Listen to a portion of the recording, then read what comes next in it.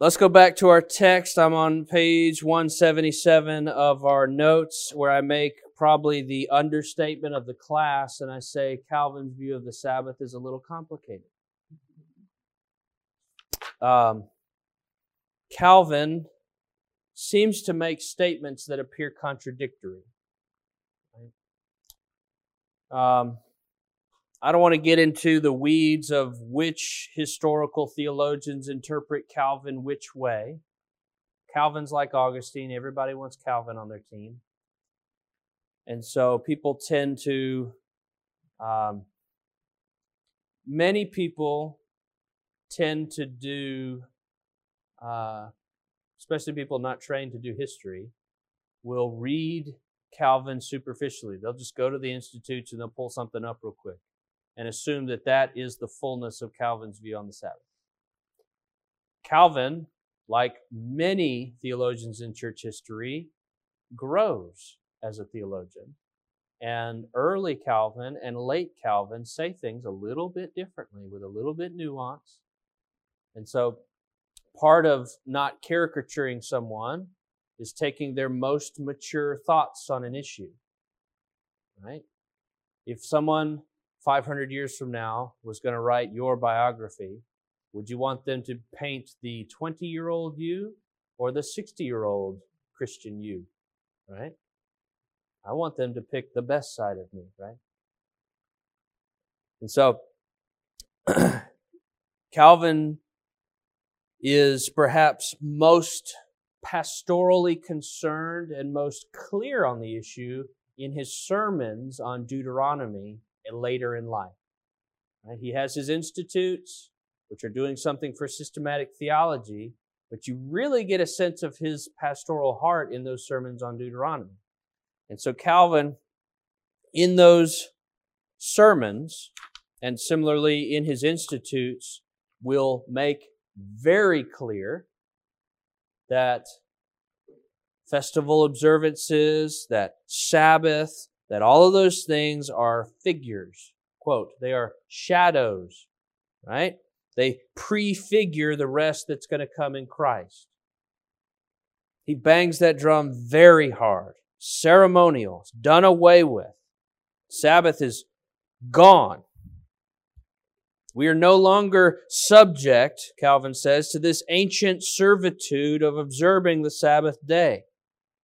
For it's necessary for us to render honor to Jesus Christ and to be content ourselves with what He Himself has brought us, without longing for having an exterior under the law. So we're not going back to the ceremonial law, right?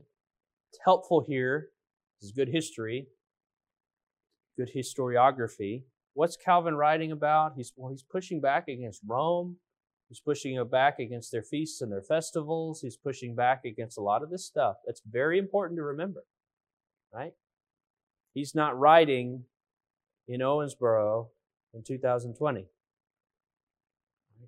He's writing right after Luther, right after this big, nasty split, this Reformation in the church. And there's a lot of people that need to hear it's okay for you to not observe those feasts and festivals you've observed your whole life. You're not under that. You're not under that law. You can see why pastorally it's very important for him to hear, for his people to hear. He also emphasizes that the Sabbath was a type of spiritual rest, which we would agree with. He also says that the first and second commandments necessitate a time for corporate worship. Right? And so the Sabbath commandment trains God's people by stipulating a time for corporate worship and for acts of piety. That's what the Jewish Sabbath did in the Old Testament. That's what Christians do on the Lord's Day. This is a regular rhythm for us to know that we need to come together. So it's almost like a default. Third, Calvin believes that the fourth commandment teaches, in keeping with God's own example in Genesis 2, that there's a divinely ordained holy order to weekly assembly, and that Christians ought to devote the entire day to the Lord. Sounds like kind of a Sabbatarian there. We do this out of an ongoing responsibility to imitate our Creator. Calvin, right? I'm quoting from his Sermon 5 on Deuteronomy 5. It says, "Do we therefore wish to keep spiritual rest?" Yes, Calvin, what does that mean? Everything, then, that is said about God desisting from His works applies to us. For we must so conduct ourselves as to cease doing whatever seems good to us and what our nature craves. If God's example does not motivate us, we only demonstrate that we really do not want anything from Him, and that by no means do we seek our happiness, but prefer to live by our own knowledge to our own poverty and misery. Wow. But Calvin, are you saying that we just need to cease from sin? Like that's what it means to obey the fourth commandment? Because that's what some people say you mean. That's what some of the early church fathers meant. That's what some parts of Aquinas seem to say. All right? Calvin in the next quote, talking about how we need to take great pains to ensure our Sundays are free for worship. He says we have to note that there is more, and that indeed it would be a meager thing to have a rest regarding physical activity, but not involving anything else. So what is necessary then? Yes, Calvin, tell me. That we should strive together toward a higher end than this rest here. Right? He's talking merely about spiritual rest. He said that we should desist from our works, which are able to impede us from meditating on the works of God, from calling on His name, and from exercising His word. If we turn Sunday into a day for living it up, I love that modern translation, living it up for our sport or our pleasure, indeed, how will God be honored in that? Quite Sabbatarian-ish, to coin a word. It is not a mockery. Is it not a mockery, even a profanation? Is it not profaning God's name? But when shops are closed on Sunday, when people do not travel in the usual way, its purpose is to provide more leisure and more liberty for attending to what God commands us, that we might be taught by His word, that we might convene together in order to confess the faith, to invoke His name, and to participate in the use of the sacraments. That is the end for which this order must serve us. Ooh, that's pretty strong, Calvin. Right? You see how Calvin on the Sabbath can be kind of confusing if you're not reading all of Calvin well. If you only read him from the Institutes, you're not getting that. And it wasn't until recently that was translated from the Old French. That's pretty recent. I was so happy to find out somebody translated it from the Old French, because Michael Haken told me I had to get the sermons from Deuteronomy if I was going to touch Calvin on the Sabbath, which I had to do. He said, you got to read his sermons. Haken reads French, so that's no big deal, right? Man, I don't want to learn French just for that. So Calvin's clear that Christians should spend we should give forethought to and intentional planning to, desisting as we're able from our regular business so that we can have the Lord's Day to convene together and under the means of grace. And he goes further. He even warns about selfish abuse of the Lord's Day. Look at the next quote. Now let us consider together those who call themselves Christians. We might translate it, those so-called Christians, what they require of themselves on Sunday. There's a large group that thinks that Sunday exists for the purpose of enabling them to attend to their own affairs, and who reserve this day for that purpose, as if there were no others throughout the week for deliberating their business. For though the bell tolls for the sermon, that means church bells start going, it's time for church. What happens? They seem to only have time for their own affairs and for one thing or another. The rest glut themselves and are shut up in their houses because they do not dare manifest a scorn on the streets. They don't want to walk around outside. They want to hide so nobody sees them breaking the Sabbath. In any case, Sunday is nothing more than a retreat for them in which they stand aloof from the church of God. Calvin, you could be writing that today. And that does not sound like the anti-Sabbatarian Calvin that a lot of people paint a picture of. Right?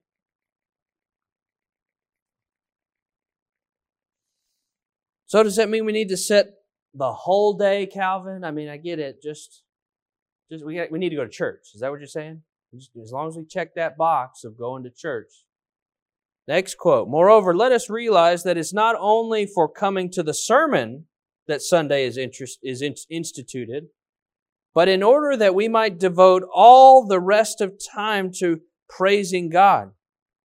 Indeed, for although He nurtures us every day, nevertheless, we do not sufficiently meditate on the favors He bestows upon us in order to magnify them.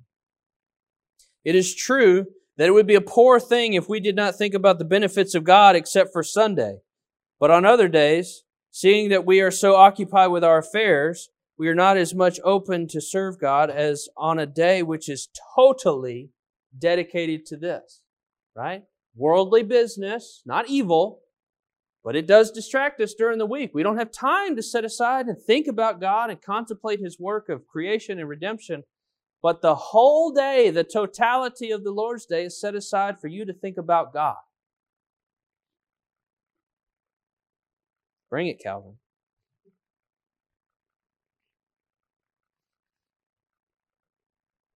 And then, towards the end of page 180, Calvin begins to say, such observance of the Lord's Day is the beginning of proper worship that drives throughout the rest of the week.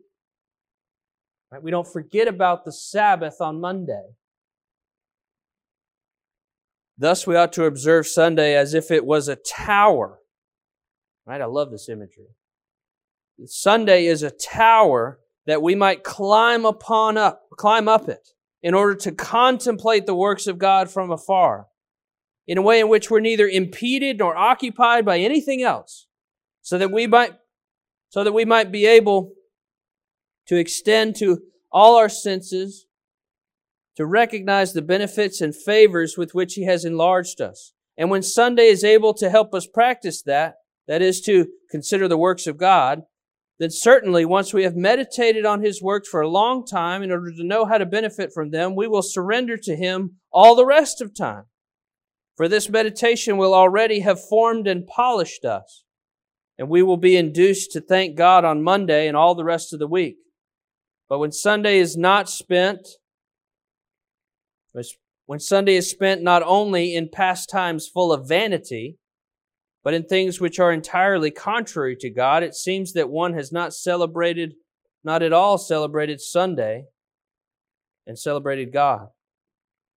Right? So to take that imagery, the Lord's Day is this tower upon which we climb up. In a sense, we get closer to God on the Lord's Day and meditate upon His works. And the effects of that meditation polishes us. Right? It warms us. We're warmed by the fire of God's love, and that warmth lingers with us throughout the week. And this Lord's Day is this kind of regular rhythm of coming to God, approaching the throne of grace, being fed by His means of grace. It's not just Lord's Day worship, Lord's Day observance helps us recharge our batteries, use a modern thing, though it can do that. But there's a soul warming and shaping and polishing that happens. And that's significant. And it's not just isolated to the Lord's Day. It lingers, right? We can think back to Sunday. Remember the sermon. It should linger. It should ring in our ears throughout the rest of the week, thinking about God, right? Calvin says that Sabbath observance, Sunday observance, Lord's Day observance means the entire day. It requires forethought. We put our worldly business in order as much as we're able before the Lord's Day so that we can dedicate the Lord's Day to meditation upon God and works of mercy, works of piety. And we should do that for the whole day should be consecrated for that. So in conclusion, the caricature that Calvin was against the Sabbath, I think, is wrong. I think it's poorly researched. They haven't read enough of Calvin yet. They haven't read later Calvin. And I fully admit that there are sections of Calvin that seem to be posturing him against the Sabbath. But I also think historically he has reason to speak that way, speaking against the church at Rome and all their festivals and all their different things, telling his people they're free. They're free from that. Writing against Roman Catholic apologists.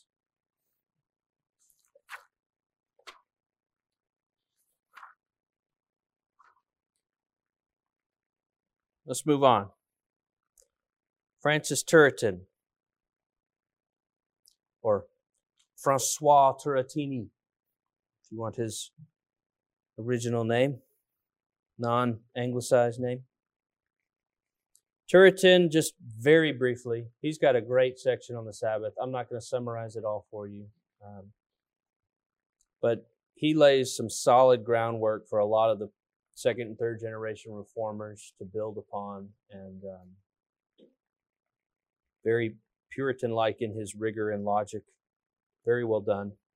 But he emphasizes that Genesis 2 is the foundation of the moral command for us today. He's tying it.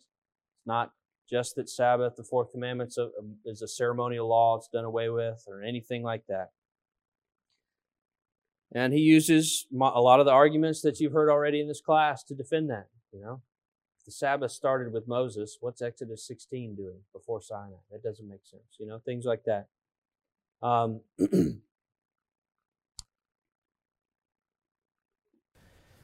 So yesterday we concluded by looking at Heinrich Bullinger, and his views in detail on the Sabbath, looking at a continental reformer, in part because I want to impress upon you that the thesis that the English Puritans invented the day of rest or invented the idea of the Christian Sabbath is poppycock. To review, Bullinger's doctrine of the Sabbath, as found in his exposition of the fourth commandment in his Decades, which again was more influential in its time than even Calvin was in England. That was the standard textbook for decades, and it's called the Decades, in England before Calvin was there, before his works were there. So Bullinger taught that the fourth commandment in its application for us today is still grounded in Genesis 2. Nothing new there. He's extending the tradition. We might say, in modern theological terms, he agrees that Sabbath rest is a creation ordinance grounded in Genesis 2. He also believes that it is universal. It's incumbent upon every man that they ought to worship our Lord one day out of 7. It's not just for God's people. He agrees that it's perpetual, right? It's part of moral law. Moral law doesn't change. That's a standard Puritan syllogism. It's in the Ten Commandments. 10 Commandments are binding forever and always. That's the standard of righteousness. Moral law doesn't change. Therefore, the fourth commandment doesn't change the obligation of it. He will say, to skip down to the bottom, there are ceremonial aspects of the fourth commandment's observance that do change. So he agrees with what we would say there are ceremonial laws that are done away with in Christ, and we're not bound by those Jewish legislations of the fourth commandment. But the moral core of it remains for all people for all time. Sounds to me like a pretty standard Puritan view of the fourth commandment on the continent before we even get to the English Puritans. And so looking at page 183 in our notes, we will begin to get into the Puritans. You can see some quotes there in the first little paragraph and in the footnotes. You know, some historians would say that the Puritan doctrine of the Sabbath is a bit of English originality and is the first and perhaps only important English contribution to the development of Reformed theology. right? Not true.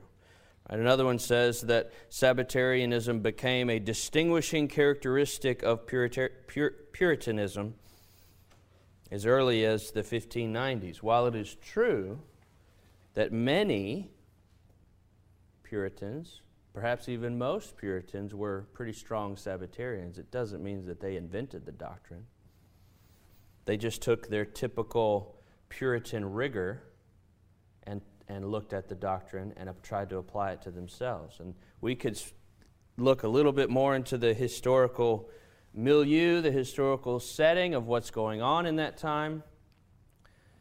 But just to briefly make a couple of points, the Puritans wanted to continue to purify the Church of England. And they could not do that through ecclesiastical means, right? They were rejected a lot, sometimes even rejected, kicked out, ejected out of the church. And so what the best of them did in their sermons is they take the Sabbath and they drive it into the heart. And they do it in a way that is largely not seen, or at least on that scale before them. And so we're going to look at Nicholas Bound, and for the historians here, his name is spelled all sorts of different ways, with a U, with a W, with an E, without an E, all of those different ways. But Nicholas Bound, his work on the Sabbath was the first full first full Puritan treatise on the issue. It became kind of the industry standard. It's very good. I showed it to you yesterday. I don't have it in here anymore. But it's pretty good. And what I'd like to do is briefly go through and show you in Bound's own words that he believes in these same categories that Bullinger did. He's not making up something new, right?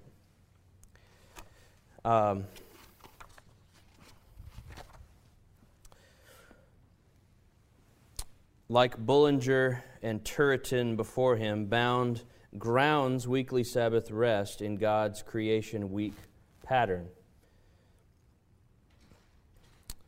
Here's the purpose of the seventh-day rest, and the rest it intended to this end. First, that we might, this is Bound speaking, first that we might know God to be the creator of all things, and then that by the example of God we might rest from our own works, and by meditating upon the works of God might know whose great things those are, that God hath prepared for those who love Him at the end of this world. Right? The Sabbath serves as a signpost for this forgetful world. This is Bound again. Quote, as they are ignorant or may easily mistake the way, God has set up marks set up along the highway for them to guide them. And so this was a notable and famous sign set up by God Himself to teach the forgetful world that God made it in 6 days and all things in it. And so for Bound, the weekly rhythm of rest, God built into creation in Genesis 2, and it's there to be a billboard that you have to pass by every week that screams at you, you're not the creator. God is the creator. He's telling you to stop and remember, right? And that's significant.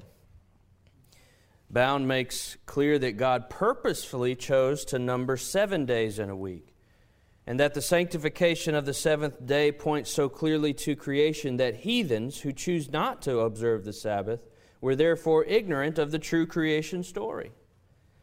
Bound argues that the purpose of the seventh day and the rest that it tended to this end. First, that we might know God. Wait, I'm going to skip that part. I already read that. The day of rest is our reminder that God is our creator. Furthermore, this logic from Bound warns that if people should forsake the Sabbath observance, they would likewise be made ignorant of the redemption to which the Lord's Day points. Right? From the purpose of the Sabbath, we see, quote, how it is to be feared that if we also did not keep the memory of this seventh day that we do, that the memory of Christ's death and resurrection should be in time clean forgotten. For if the ignorance of the first seventh day bred heresy earlier in the Christian church, Why may not the ignorance of the seventh day also work in like effect in our time? Right? So he's saying forgetting the day is to our own detriment. We forget not only who the Creator is and what He has done, but who our Redeemer is and what He has done.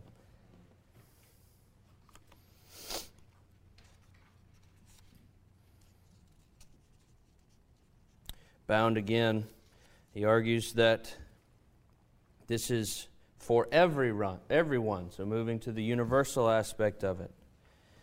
God, quote, would have none excluded from the sanctification of the Sabbath, because that both servants and masters, as well as children and parents, and the strangers as well that are born in their home, are bound to the Lord and are made for His worship and service.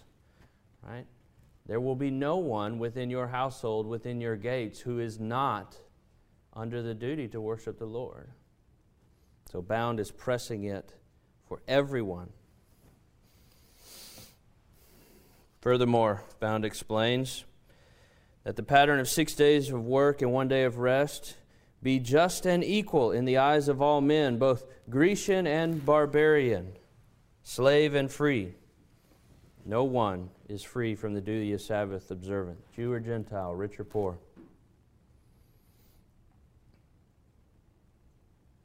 He presses particularly the duty given to heads of households in their responsibility to instruct and enforce Sabbath observance under their care, which is not surprising given his setting. Indeed, masters are particularly called not to overwork their slaves, because the Lord has ordained a day for them to have rest. The universality of the Sabbath command is for all of creation.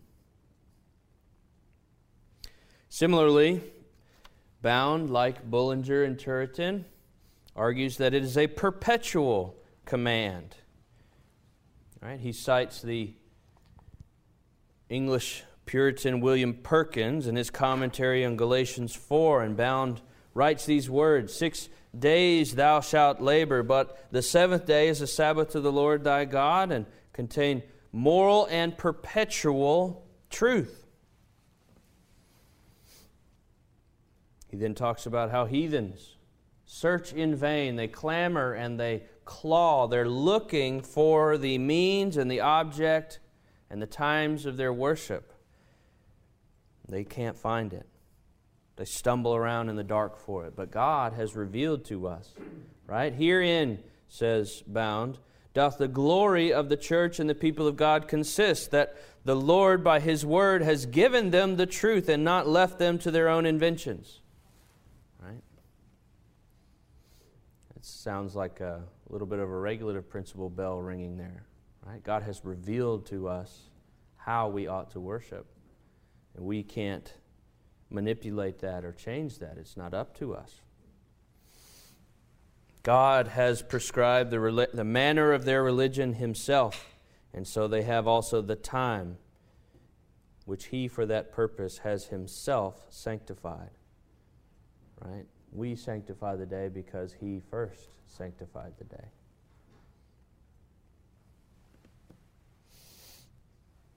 It's significant that Bound, quoting Perkins together, evidence both of their belief that the Sabbath commands of the Old Testament retain a morally binding status for New Testament believers. Right? And he argues for several reasons. First, the fourth commandment is one of the moral commandments, and it binds, as well as them, us, for they are all of equal authority. Standard, Reformed, especially Puritan syllogism there. Moral law is binding, fourth commandment is moral law, therefore fourth commandment is binding. He argues in some other ways, too, about the perpetuity of the binding moral standard. He says that Christians are just like the Jews.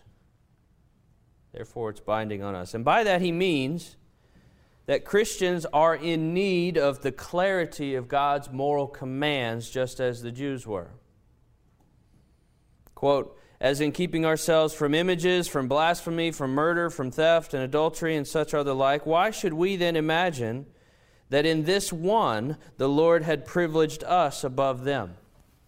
if they needed to be told what worship would look like and the regularity of it, and we're in continuity with them in our fallenness, why would we not also need that command for us? Right? He also argues, thirdly, that there's no reason given in the New Testament to believe that the Sabbath command has been removed. Quote, "We do not find in the gospel that Christians have any further liberty granted to them in these days, then we may safely conclude that Christians are precisely to rest as the Jews were." End quote. This does not mean, contrary to his dejectors, that we're back under the yoke of the law again. We're not like the Jews in that manner. Our relationship to the law is fundamentally different. Christ has redeemed us from the curse of the law and all of its rigor and terror. We are free. Right? We're not bound by the ceremonial law and all of its demands. Instead, they have, quote, "fewer things to do, and they are more simple, more plain, more easy, as of the hearing of the words and the receiving of the sacraments and the prayer." Side note, pastorally, as you're preaching through the law, the Pentateuch in particular, where it's fleshing out these ceremonial duties, it is good to thank the Lord that we're not under the burden of that anymore. Right? It's a gift. All of the rigors and the ceremonies and the washings and the slaughterings and, church would look a whole lot different if we had to bring cattle in here every Sunday. Right? We'd have blood everywhere. Right? The mud around the temple was so stained with iron from the blood of the animals that they had to slaughter by the thousands that it was red. Right? We don't have to do any of that anymore. Right? It's easy. My yoke is easy and my burden is light. The new covenant is wonderful. For bound, the moral core of the fourth commandment remains binding, even though the ceremonial yoke had been lifted. Right? So we're seeing in bound kind of the crystallization, the solidification of the kind of standard reformed interpretation of the fourth commandment. Much of what he says is similar to what I've been teaching you in this class, right? In a very real sense, there's nothing new under the sun. Next,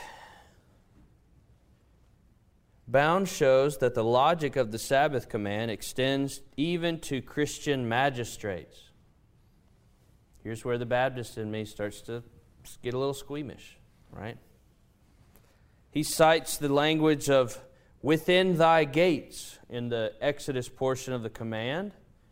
He says, quote, "For even as the walls and the gates of the city are the furthest part of it, and whatsoever is within the gates is under the government of him that rules that city, so by a figurative speech he means the utmost coast and to the furthest border of the jurisdiction of any."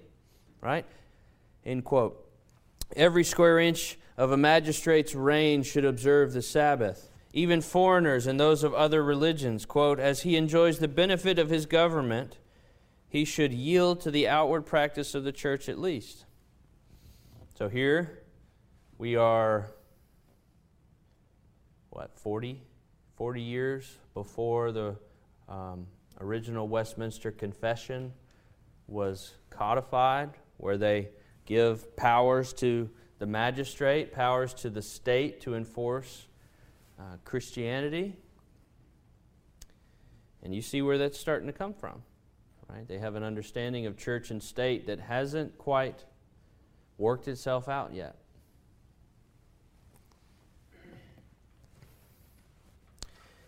Bound says that it behooves governors to produce laws, quote, "for the preservation of this rest, with civil punishments to be inflicted upon them all that shall break it." Right? Could you imagine? That seems so foreign from our society. Somebody going out,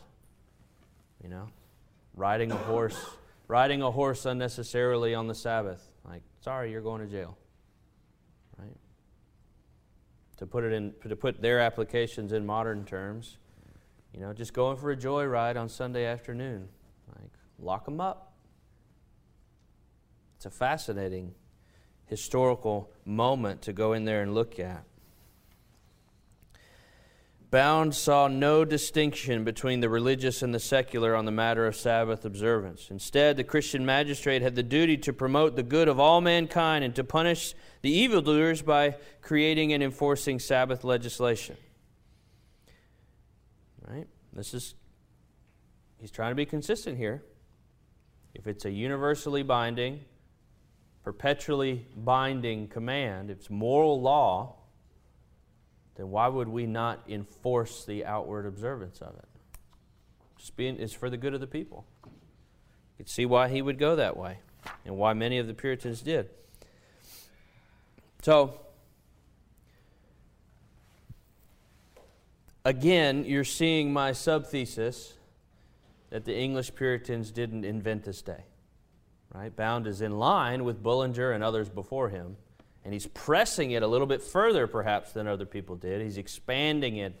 His book, part 2 of his book, The True Sanctification of the Day, he starts applying it in a whole host of ways with typical Puritan acumen and rigor. But he's not novel in his interpretation. He grounds it in Genesis 2. He says it's perpetual, it's universal in its scope, and it's binding. And Bound's work in particular is, as the first one, and one of the longer treatises on the issue, it becomes the foundation for many theologians and Puritans after him. His work is cited a lot. You can look on 188. I've got a bunch of other Puritans who wrote on the Sabbath: Lewis Bailey, Henry Scudder, William Gouge, Thomas Shepard, Richard Baxter. Baxter's got a pretty good bit on rest. Be wise when you're reading through Baxter. Don't just take it all. George Swinnock, all sorts. And now, just to be fair, there is a minority position as well. There are anti-Sabbatarian Puritans out there.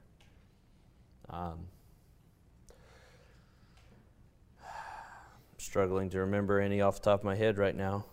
But there are a few out there. They're for sure the minority position, though. They have to modify their doctrine of moral law.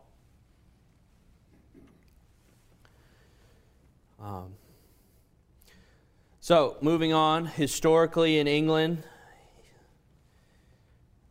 about the mid-1600s, we have the Westminster Confession of Faith, right? The distillation of the doctrine that was solidified and debated at the Westminster Assembly. Very fine document upon which much of our confession is built. Most of our confession is built. It's a really fine document, right? Not perfect, obviously, or we wouldn't have tweaked it, right? We Baptists. And I'll read from it, and you'll see it sounds very familiar if you've ever studied our confession on the doctrine. Article 21 of the original Westminster says, God may not be worshipped according to the imaginations and devices of men or the suggestions of Satan under any visible representation or any way not prescribed in Scripture. Right?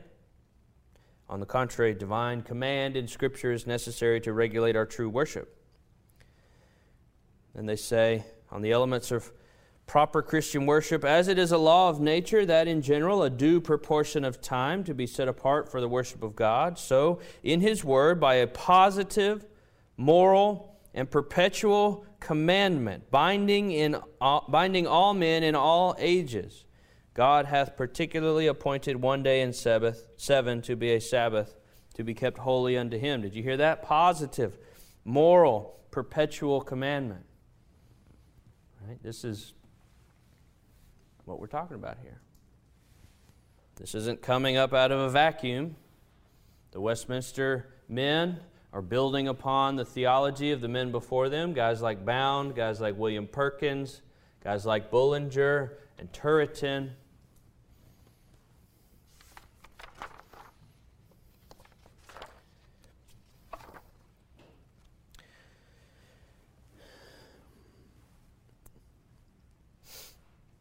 we could keep studying the expansion of this, the application of this, but we'll move on. This isn't a class on Puritanism in history, as wonderful as that would be, though. It's also worth just noting in passing, John Knox in Scotland was a fairly rigorous Sabbatarian, as the Scots in general were.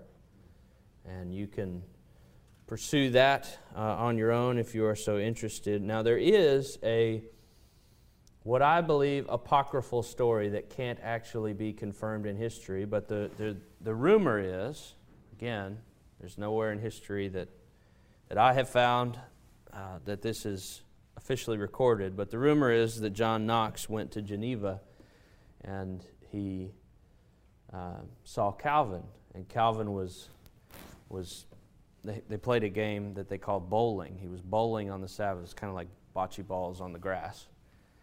And he was absolutely mortified that John Calvin would be bowling on the Sabbath. And he went up and rebuked him. Again, that has lingered in church history, but to my knowledge, neither Calvin nor Knox mention it in their writings. And so we'll have to wait till glory to ask them if it actually happened or not. If you read much of John Knox, it doesn't take a lot of imagination to see him doing that.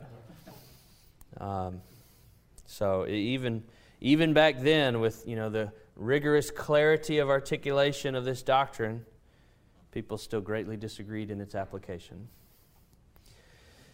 So let's go across the pond to Jonathan Edwards, right? I'm not going to get into the debate about whether he's a Puritan or not. It all depends on who defines Puritan. In theology, he is, right?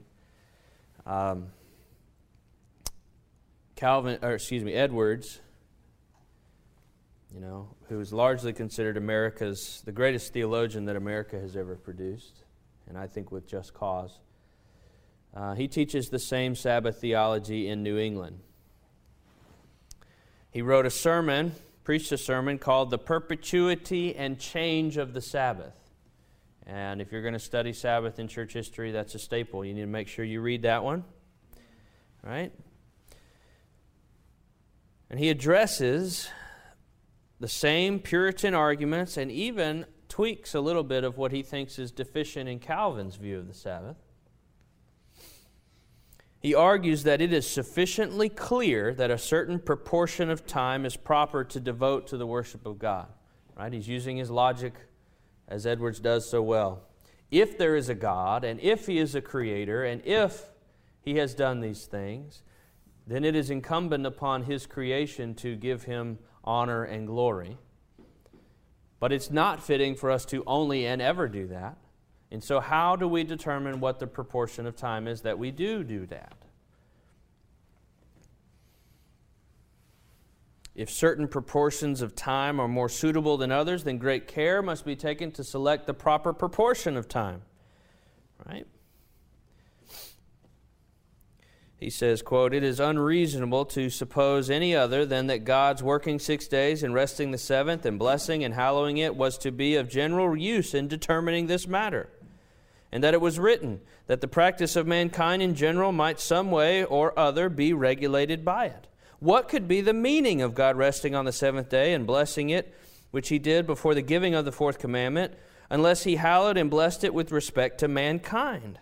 For He did not bless it and sanctify it with respect to Himself, or that He within Himself might observe it. That is most absurd.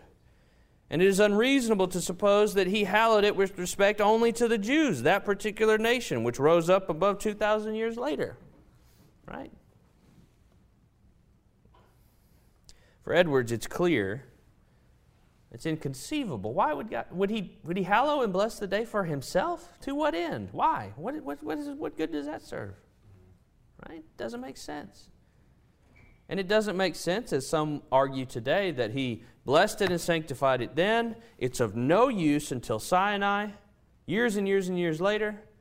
And then from Sinai to Calvary, it's in effect. But then after the resurrection, it's of no use again. Just weird punctuation of redemptive history that's that that day is relevant for? Doesn't make sense. Edwards also makes several arguments for the transfer of the worship day from Saturday to Sunday, right? He said there's nothing in the fourth commandment itself that could afford an objection against this day being the day that should be the Sabbath, right? There's nothing necessarily in the fourth commandment that binds it to Saturday. That's what he says. Second, the ancient church was commanded to keep a seventh day in commemoration of the work of creation is an argument that the keeping of the weekly Sabbath in commemoration of the work of redemption and not any reason against it. Right? That is, Lord's Day Sabbath observance commemorates the completion of Christ's work in new creation. Just like the old Sabbath day commemorated the creation, the first creation, the completion of the first creation. Similarly, he argues that the Scriptures speak of Christ resting from the work of redemption as being a parallel with God resting from the work of creation. Right? So, a la Hebrews 4. Also, while I'm thinking about it, the other Saturday, I was eating supper across from Dr. Waldron. We were talking about how the class was going. And he said, John, I hear that you and Rich don't agree on Hebrews 4. I said, well, yeah, when I wrote on Hebrews 4, I argued it was future, and I was following Beale and Gaffin, and then I reread Barcellus again, and he's quoting Owen, and I'm thinking about it. I'm sympathetic to it, but I'm just not quite convinced yet. But I highly respect that position. He said, well, I'm glad you think he's wrong, because I think he's wrong too. Oh, good. So, I'll let you, when you get to Dr. Waldron's part on Hebrews 4 in his Lord's Day book, if you're reading that one, you can see how he takes it. Back to Edwards.